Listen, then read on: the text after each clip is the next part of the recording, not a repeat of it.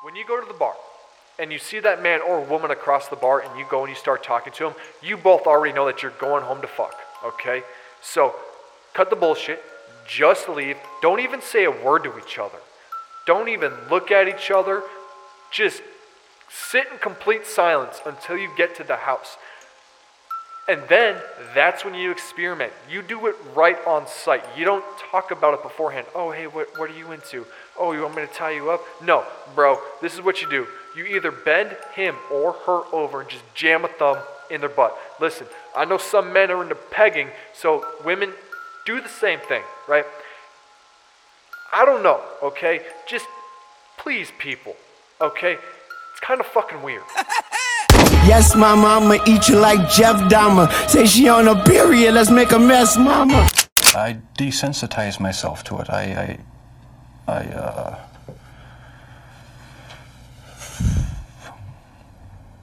don't know, I went to great lengths. Never did I. Knew it would be this easy. Had them off that shit greasy. They'll be the nigga shit cheesy. People said they get my corner when I turn around. Oh, it's just measy. Everybody wanna get away from me because I got heebie-jeebies smashed up like Michael. That game on the Halloween. What would you do with the sexual parts? I wouldn't enjoy it or see. How long ago did you start? Like I say, what, before you? Butt naked in your neighbor's pool. I stay stunning while I'm face fucking at the decapitated skull. You ever seen that before? No. Freak nasty gore, I need ass galore. So it was a freak show.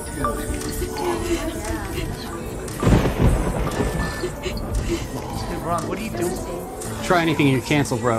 I'm fixated on asphyxiating and breaking this little chick's neck like a pixie stick. The sick Satan worshipping bitches get horse whippings. I'm in the back, through the back door, slipping through the crack, leaving the corpse dripping. The mortician of love sent from above, forced entry. The more winchy, the more stingy I become. Been doing this for more than a quarter century. I'm just numb in my dreaming. Is it real? Someone pinch me on the buns. Do you feel blame? Are you mad? Do you feel like Wolf's kebabs right friends? Get friends, beer remix, get Google, big for favors, for the British worker burger.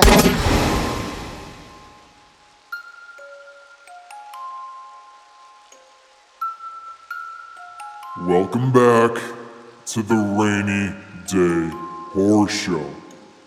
I'm Big Daddy D, and you're listening to the #1 podcast on the internet.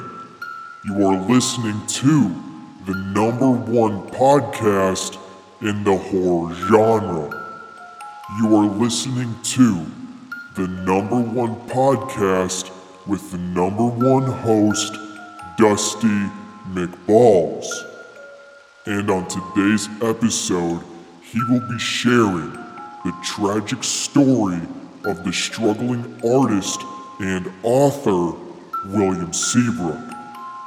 This is a really weird and fucked up story, so viewer discretion is advised. Today's episode will be part 1 of a 2-part series. Next Friday, Dusty McBalls will be sharing another story on William Seabrook as he attempted to hex Hitler in World War II. So with all of this boring shit out of the way, sit back, relax, and allow me to introduce your host for this evening's show, Dusty McBalls, the certified cougar hunter and your host with the most. Now shut up and enjoy this terribly horrendous episode on this weird fucking story and just this show in general.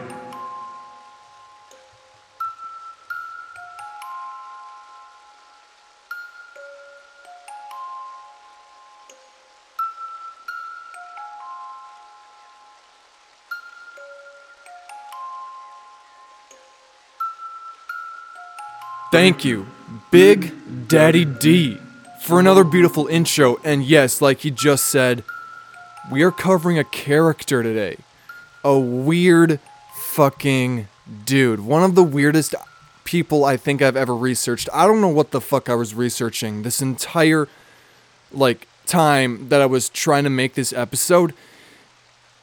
It is so fucking bizarre, and we're gonna get into it, and it is just fucking weird. William Seabrook is a strange and weird character, right?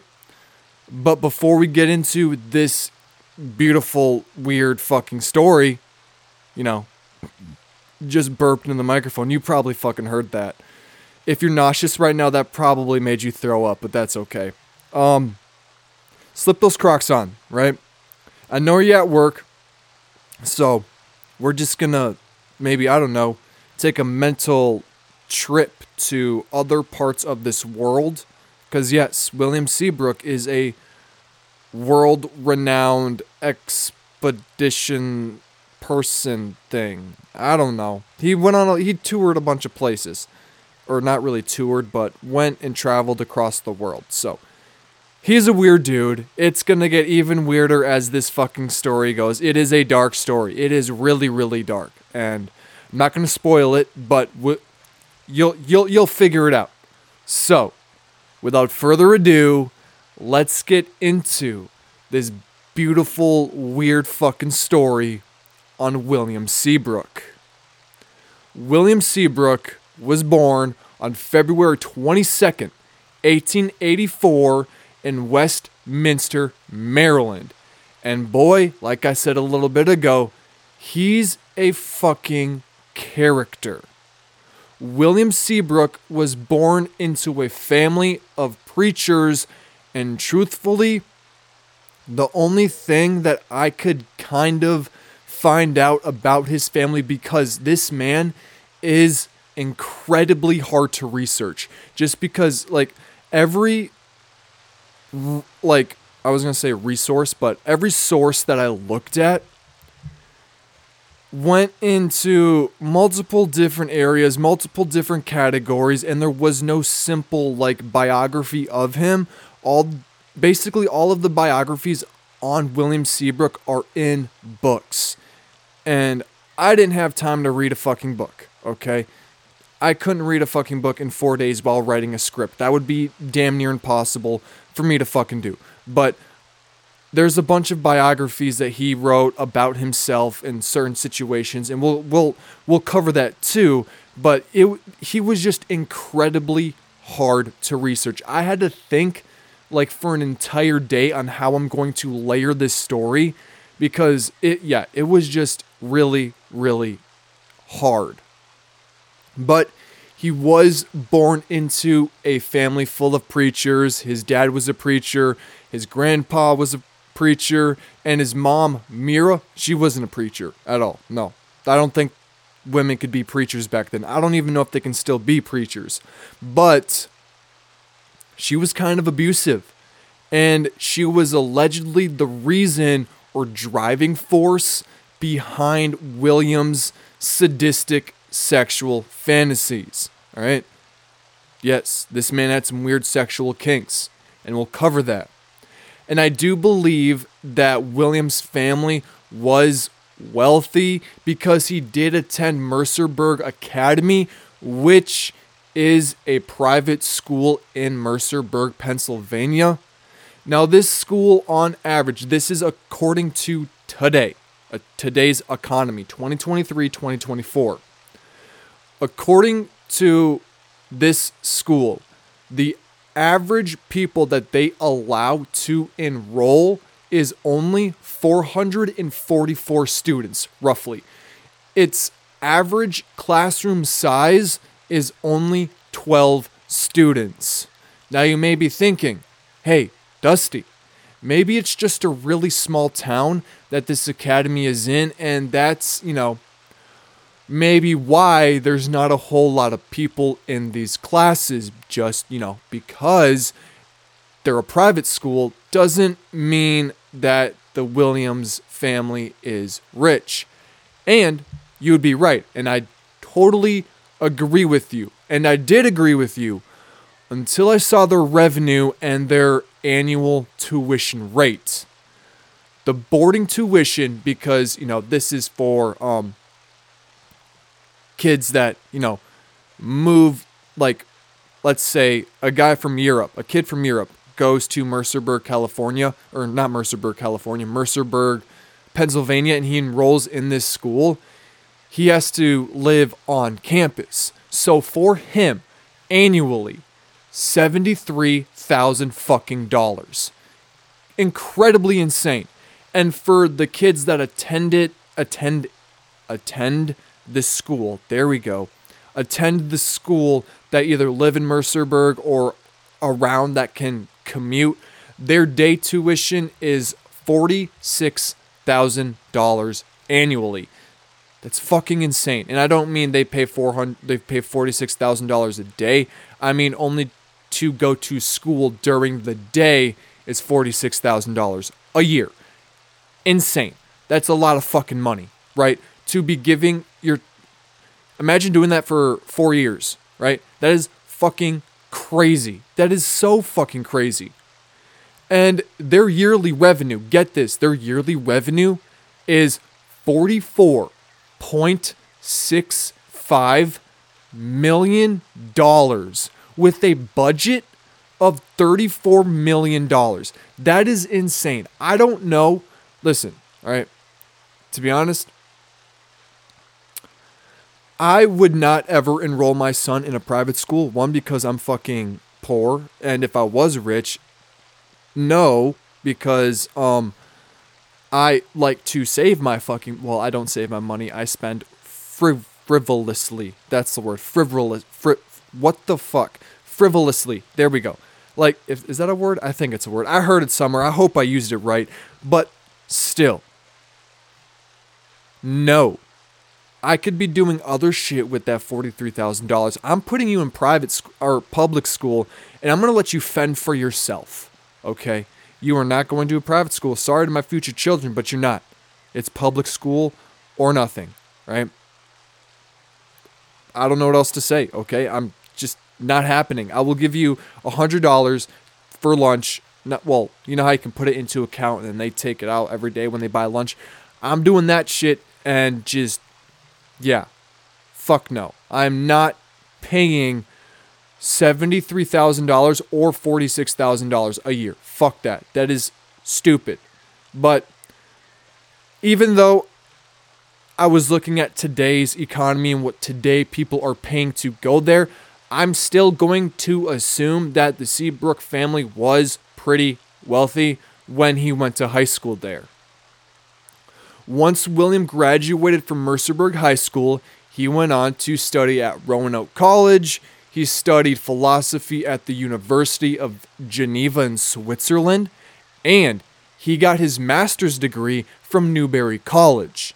And once William returned back to the United States from studying overseas, he ended up marrying a daughter of a Coca-Cola executive and established an ad agency in Atlanta, Georgia. ATL ho, ATL ho. Sorry.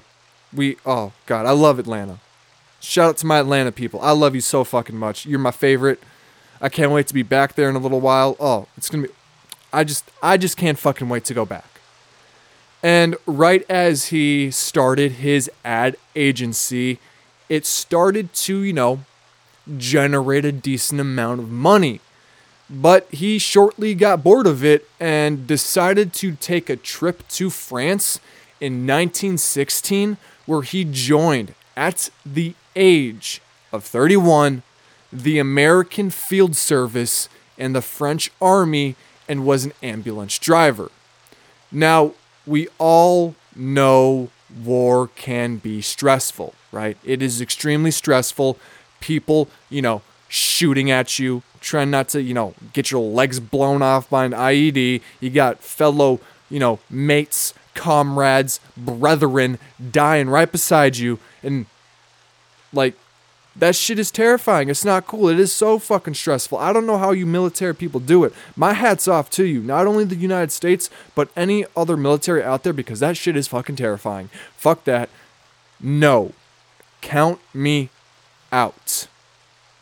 But, not only was when he was in the military and when he was fighting, was it already pretty stressful, but he was in the middle of World War I when he decided to join and fight in France.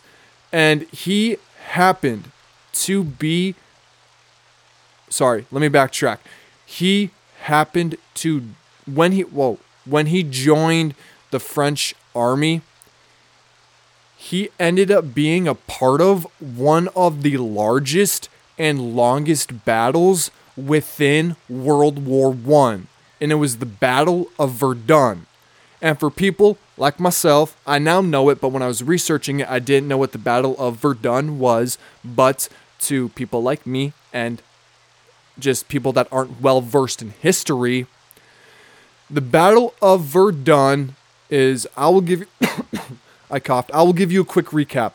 Basically, the Germans invaded France on February 21st, 1916, and they fought all the way until December 18th, not 8th, almost said 8th, December 18th, 1916. And the French fucking kicked German ass. They were like, get that Nazi shit away from us. Now, even though, don't get me wrong, even though they weren't Nazis at this specific time, the French could see into the future, and they fucking knew. They knew what these Germans were up to, and they weren't gonna mess around in World War I or in World War II. So they had to make it known. In World War I, they had to set an example. They had to send a message across to the Germans in World War I that don't fuck with us, right? That was their message. And once that message was put across, I think the Nazis remembered it. I think they remembered it during World War II. I'm pretty sure. Wait, hold on. Hold on, I might have just made myself look really, really stupid. I gotta look this up. Give me 2 seconds, okay? So, I'm back after a quick pause and fucking research. I guess the French were on the Allied side in World War II.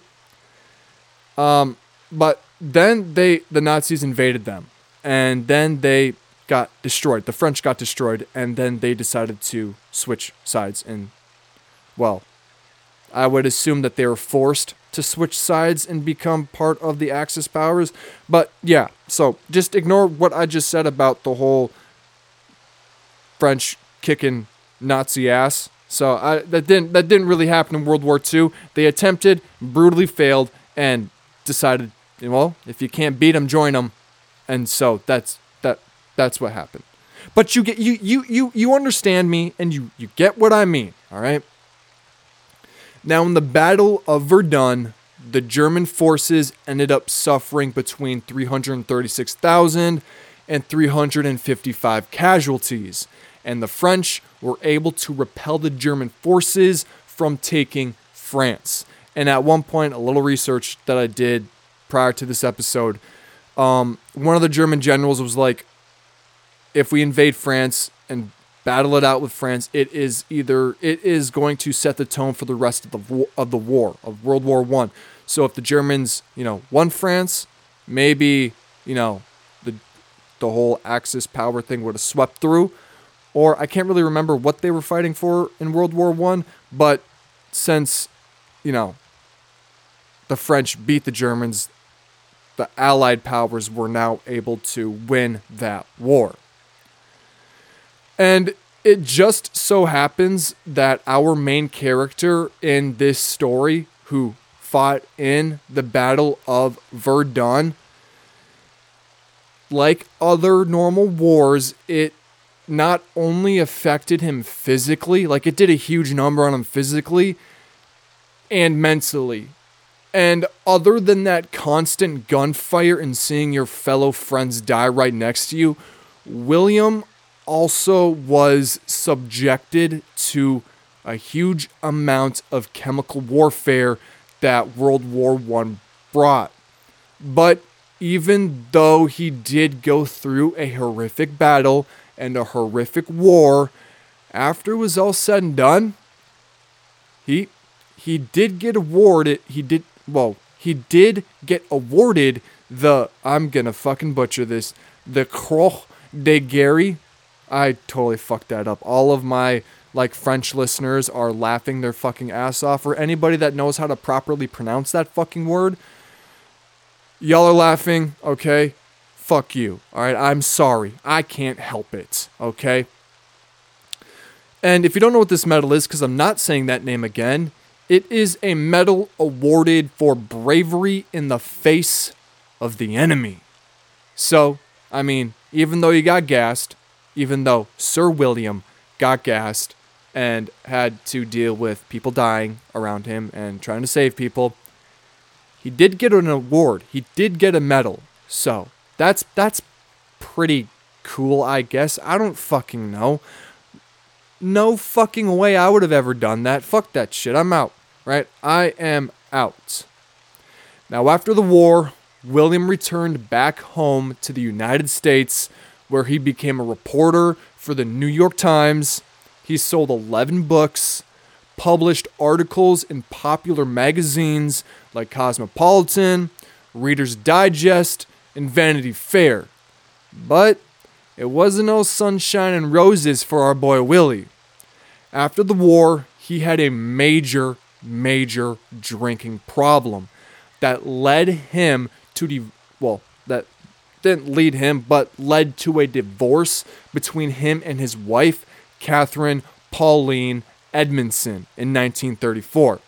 Now, I have no clue why she stayed with him that long, because after he returned from the war, not only was he an alcoholic, but he engaged in some fucked up shit. And if you're wondering what that fucked up shit is, relax, because I'm literally going to tell you right now. He was involved in cannibalism. He was obsessed with the occult. And he had really perverse and sexual fantasies. Not the normal kind, okay? I know some of us got some animalistic tendencies, but his shit allegedly was off the wall, right? And on top of all that stuff, he was friends with Aleister Crowley. If you know who that is, you know what he's about. I'm not going to introduce him right now or give a backstory on him, because we will probably cover him in a different episode. But after William and Catherine got divorced, William would get remarried within a year to a woman named Marjorie Worthington. And if that name sounds familiar to you little bookworms, it's also because she's an author. Marjorie and William first met in 1926 and hold on. Sorry, I got to backtrack. So, because I don't know what I was doing at this point, because I sometimes read ahead and sometimes my own shit fucks me up. And so, they first met in 1926 and would be, not really together, but they would be friends and close with each other up until their divorce in 1941. They had traveled throughout Europe and Africa together all the time. That's what they did when we're about to get into this fucked up story, but that's where they, first met. I can't remember how they met. It didn't really say how they met, but when they did meet, they decided to go to Haiti together. And this is where it gets weird. And she got the whole brunt of William's deranged mental health, I guess is what you could say. And the first sign of him going completely deranged after the war, oh God, was when they went on a trip together to Haiti in the mid-1920s. And it was here, in Haiti, where his obsession with the occult was fed.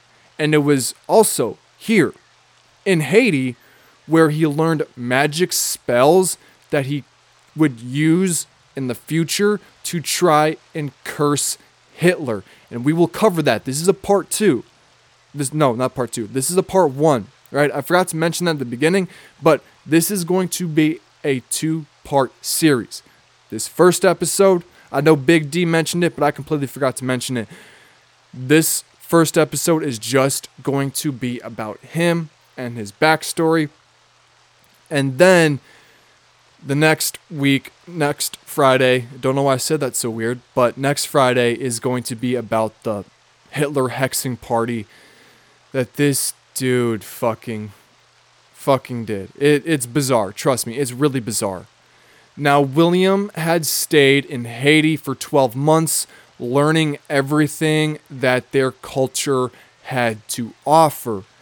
And he was even partaking in all of their traditions, except for one. One tradition that the chief of the tribe that William was staying with wouldn't let him join in on the consumption of human meat, or formerly known as cannibalism. Now, when the chief said, no, Willie, you're not fucking doing this shit, right? You can't. This is fucking weird. I feel uncomfortable, but like we can do it, but like seeing you do it's fucking weird. You're a newbie and no, get the fuck out. You're not eating any humans. Well, Sir William Seabrook was so upset and so disrespected by the chief that when he returned back to the United States, he had convinced, for some fucking reason, he was able to convince one of his friends that worked at a hospital. He had them put his or her, I don't know who it was, didn't specify, him or her fucking job, that's the word, job on the line to steal human flesh and bring it to him. And for some fucking reason, this friend's like, that's a good goddamn idea. Like, I'm gonna fucking do that for you, William. Count me in, right? And after he got the fucking human meat, guess what he did? He ate said fucking human meat. And you know what the worst part of it is? Like, cannibalism already really fucked up, okay? I know it's popular in some cultures, but no thank you. Fucking weird. I usually don't disrespect cultures, but this is one of those things where even a normal person is like, that's fucking weird. Even some weird people are like, that's fucking weird, okay? But no, William's like, count me in, I'm fucking eating this shit. And he fucking ate it, and he enjoyed it.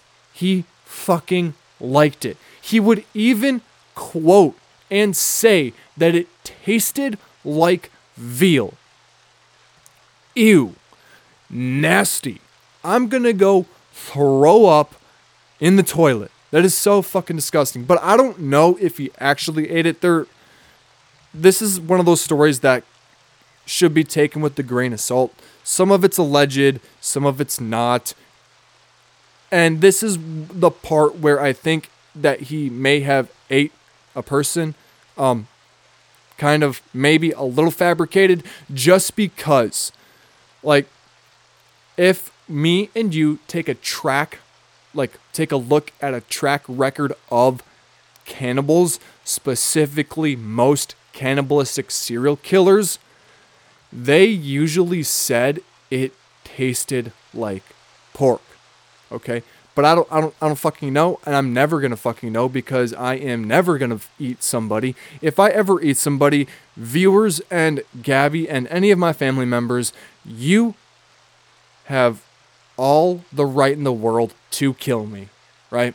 Go ahead. Fucking blow my brains across the ceiling.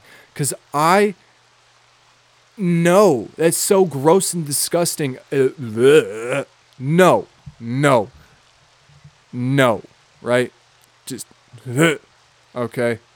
But once he returned home from Haiti and after he ate, human flesh. He published his first book for... I burped. Sorry, I burped again. Can't help it. But he published his first book for a Western audience called The Magic Island, which is just basically a book about his time in Haiti and all of the things that he learned from their culture. But this book is very, very important, not only to like US pop culture, but to the world as a whole. Within this book, William introduced us viewers, us people, to the world of zombies. Due to this is why we were introduced to it, because he decided to detail every account of Haitian voodoo zombie rituals. And there was a rumor that William heard from a Haitian tax collector named Constant Polynice. I think that's how you say his last name. I'm sorry, you're probably dead, and I'm sorry if I disrespected you.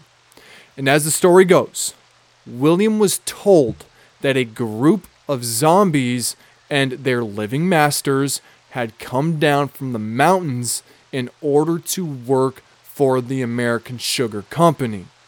The zombie masters were a couple, Ty Joseph and his wife Croyance, and they had personally dug up the recently dead from their village, and they worked their zombie slaves day in and day out, morning to night, on copious amount of hours. And they did this for the company and kept the group's wages for themselves. This scheme would have kept going if Croyance hadn't taken the zombies to a city festival out of pity. There, the zombies tasted salt, which had been previously forbidden to them because it had the ability to remind them that they were indeed dead. Now, is this 100% total factual evidence that zombies are real? Yes. Yes, it is. I don't give a fuck what you people say. Zombies are real, and listen, I don't disrespect voodoo, right? Voodoo is one of those things that is just so powerful, so potent, so many people, well, not so many people. Well, I guess if you live in Louisiana, so many people do it, but still. I don't want to even associate with that, so I'm going to say it is real so I have no bad karma come against me and fuck my own shit up, okay? Not happening, right? So, if some Haitian tax collector told this fucking story, like, fuck no, right? Y'all can keep your zombie shit. Don't bring it near me. I don't want any part of it. I'm being 100% honest. No, right? Just no. And once these zombies were aware of their decaying flesh, the zombies rushed back to their graves while their loved ones busied themselves with murdering Ty Joseph. Now, at first, Seabrook dismissed Sir Polynice's story. Then one day, while being on the isolated island of Ganave, I think that's how you say it, Seabrook came face to face with what he considered to be a zombie. Now, is this true and accurate? I have no fucking clue. So far, this man seems really mentally ill. And, I mean, he went through a war and he's just, yeah, right. You can tell he's mentally ill. And probably has been mentally ill even before the war. But still, right? I have no fucking clue what's real and what's fake at this point with this story. I'm being 100% honest. I have no fucking clue. Okay? This is why I say this is one of those stories that are alleged. The only thing that I say is true is that fucking story about the zombies. That's the only fucking thing that's true. Other than that, This is all fucking alleged. I have no fucking clue. This dude is crazy. Lives a wild lifestyle, and that rhymed, and I don't know. I don't fucking know. I can't. This is one of those weird fucking stories where I have no fucking clue, okay? I'm sorry, but I don't. I have no fucking clue. The only thing that I do have somewhat of a clue on with this story is that when Magic Island was released, it became a New York's bestseller and basically launched William into stardom. And a lot of people credit him for making zombies mainstream. He was the only one in the 20s to, 30s, 20s, yeah, 20s. He was the only one in the 20s to even bring up zombies, and that filtered straight into movies, okay? I don't know the movies off the top of my head, but there are a few that I saw through research that did release, and he, by a lot of people, are credited for kickstarting zombies within the U.S. culture, okay? So as William is going down this new path of fame and fortune, it still wasn't all rainbows and leprechauns, okay? Every time he was criticized for anything he wrote, he would drink. And I don't mean drink a little, I mean drink heavily. And after a while, he started to notice how heavy he was drinking.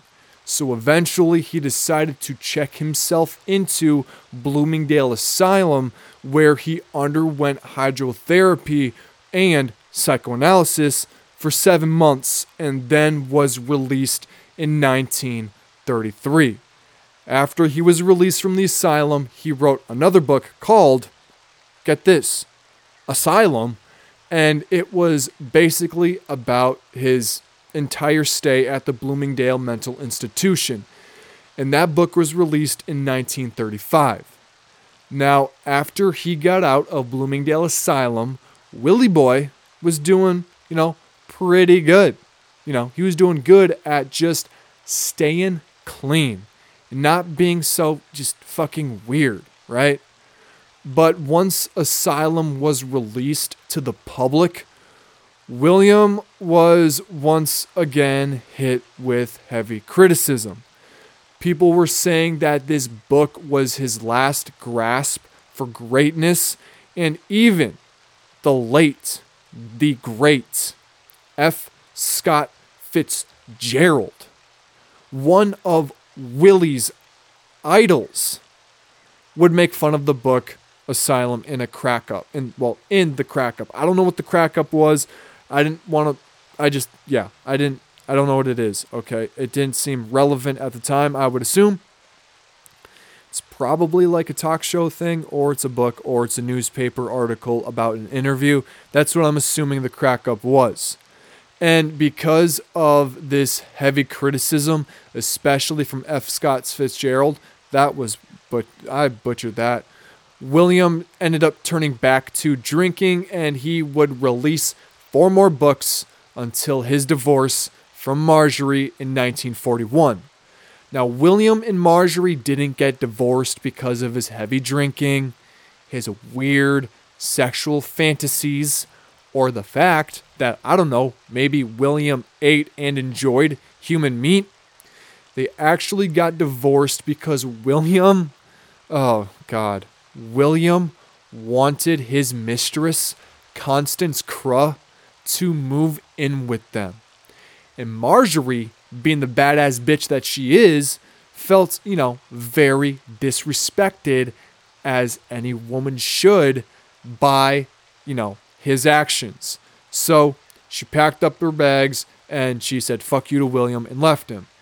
And after Marjorie left William and Constance would begin to date and eventually get married on June 2nd, 1942. And they ended up having 1 child, and I think it's William's only child, William Seabrook VIII. And William was, this is so funny, I get a kick out of this. William was so upset and unhappy about having another boy that he even stated, I'm the 7th William Seabrook. There's too many of us. Well, here, William, let me help you out. Maybe if you would have just named, I don't know, your child a different fucking name, that problem could have been solved. Could have been totally solved. And I know it was a thing to like use the same name over and over back in like the 1900s. But here, just, I don't know, maybe you're already fucking weird. Maybe just, I don't know, not use your fucking name and maybe try and set a trend. I don't fucking know, okay? I don't know. But yeah, he was very upset about having a boy. And this is where I think, well, from what I researched, where Williams, because we're going to get into his sexual fantasies now. This fucking guy's a freak. This dude's a freaking boy, right? Constance was basically okay with everything that William did, from the alcohol, the cannibalism, the twisted sexual fantasies, and some sources even noted that she would not only encourage them, but actively join in herself. A little menage a trois, a little 1943 some, foursome, fivesome, I don't fucking know, but this dude was into BDSM and all that type of shit. And when he was locked up in the hospital, psychiatrists were able to find out that he related his sexual fantasies to a desire to punish his mother, Mira, for some childish hurt or abuse. And at the height of his fame, Seabrook literally took to the public about his journeys in Timbuktu, where he told the story of a half-naked sex worker who was suspended by her wrists on a balcony.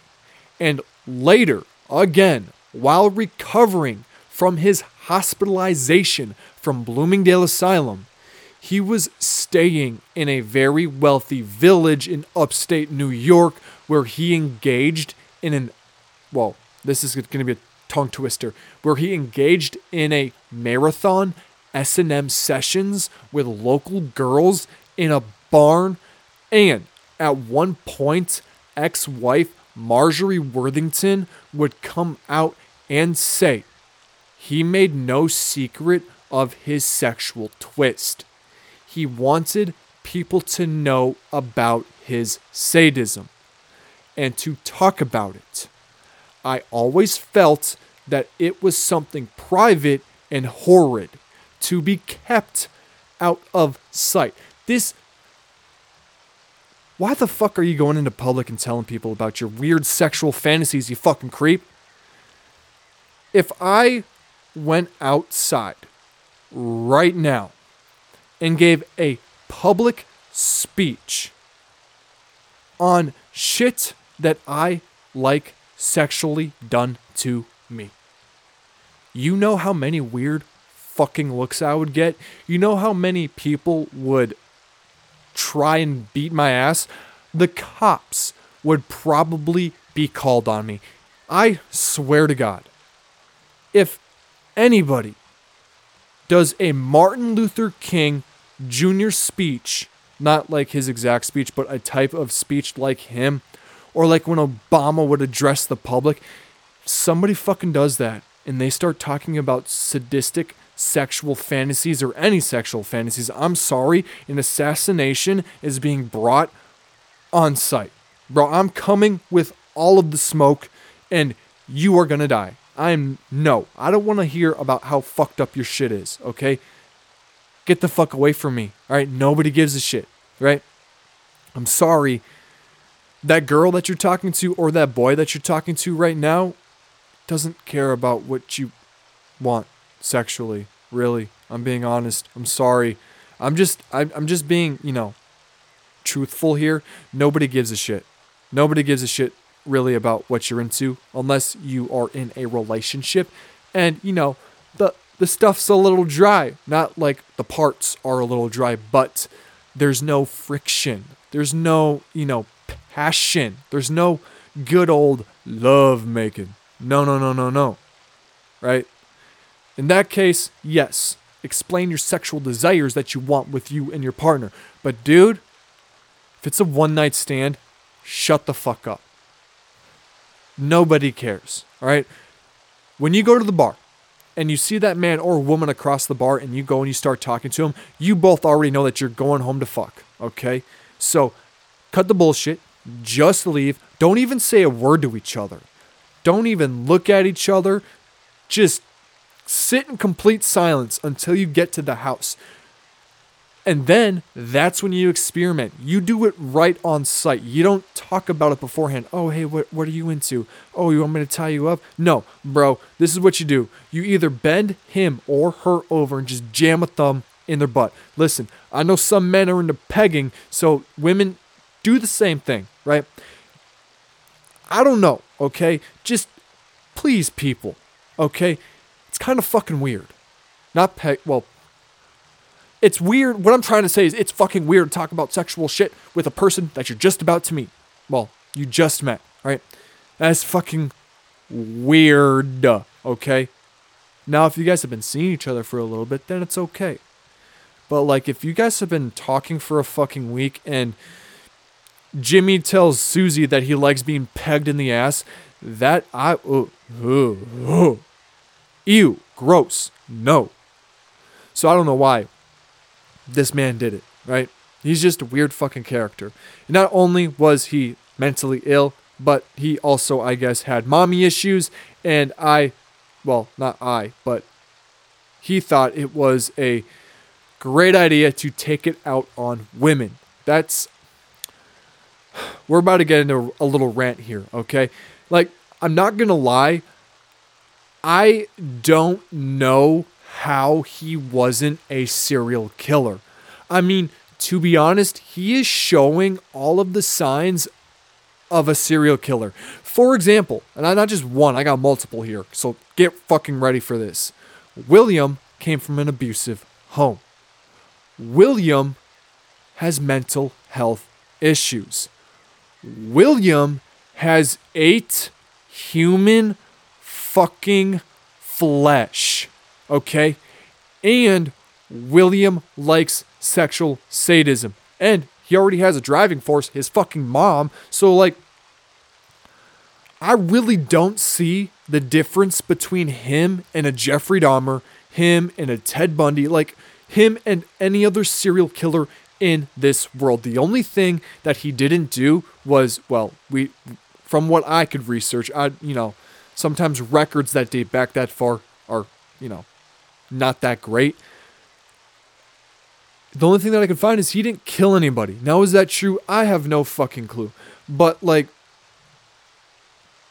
yeah, guys, this fucking story, okay? This fucking story is so fucking weird. I don't know what the fuck I researched this entire time. I don't fucking know, okay? I really don't. I'm as shocked as you are with this dumb fucking story. No fucking clue, okay? I'm sorry, but, like, this is the weirdest fucking story I think I've ever read. And I've done a lot of weird fucking stories. This one I think is the weirdest. I'm being upfront and 100% honest. I think this is the weirdest fucking story I've ever done. Alright? Now, him and Constance would stay together until his fucking death. And he ended up committing it didn't say he committed suicide, but it pointed at suicide. I'm saying because this is where I'm getting that inference from, right? He was just a struggling artist. Every criticism that was brought up against him, he would drink himself to death, okay?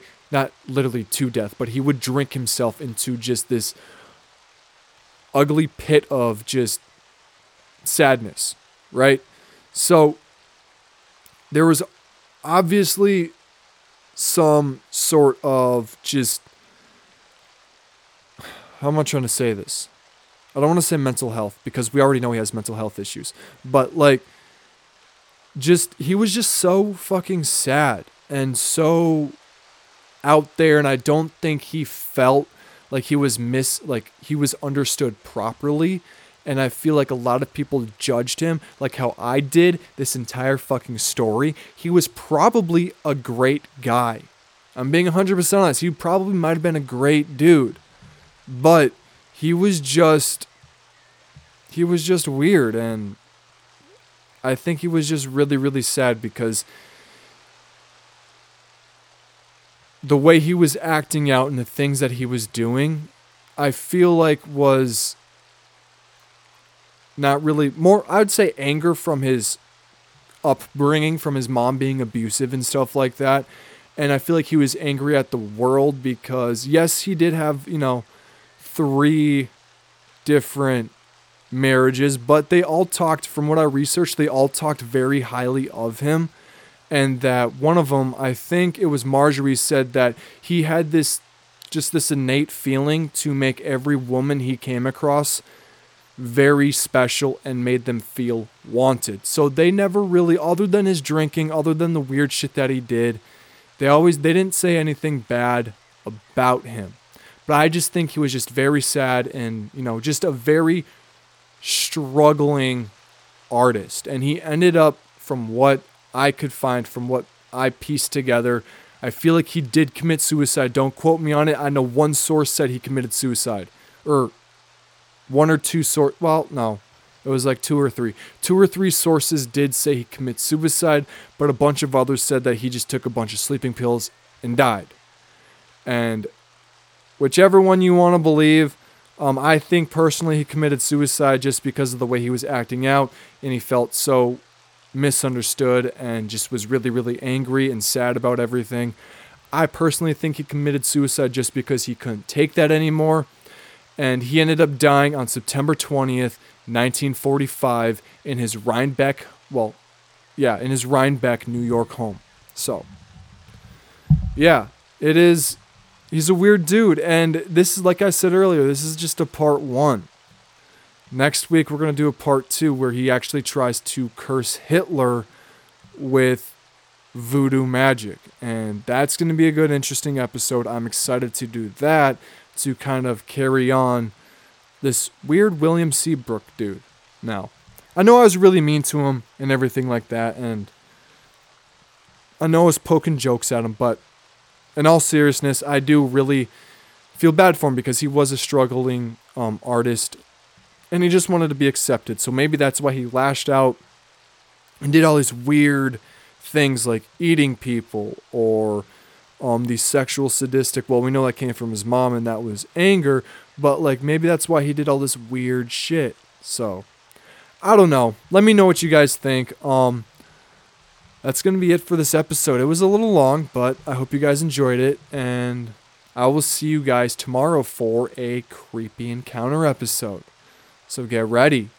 And then this Sunday, Oregon, you're up. So I still haven't looked at what serial killers I'm going to do for you guys, but it's going to be a dope one. So I'm going to let you guys go here. Enjoy the rest of your day. Don't try and party too hard tonight, okay? Don't want a massive hangover. If you're going shopping, don't literally shop till you broke. I say shop till you drop, but like within reason, okay? If you don't make $1 million, don't be shopping at the Louis V store, okay? Shop where you can afford, all right? Because if you can't pay your bills because you listened to me and went to the fucking Louis V store and decided to buy a bunch of Louis Vuitton, like, bro, shop till you drop within your price range, all right? Remember, stay frosty, stay foxy. Most importantly, the most important thing on this planet, stay safe, you beautiful peacocks. I love y'all. Deuces.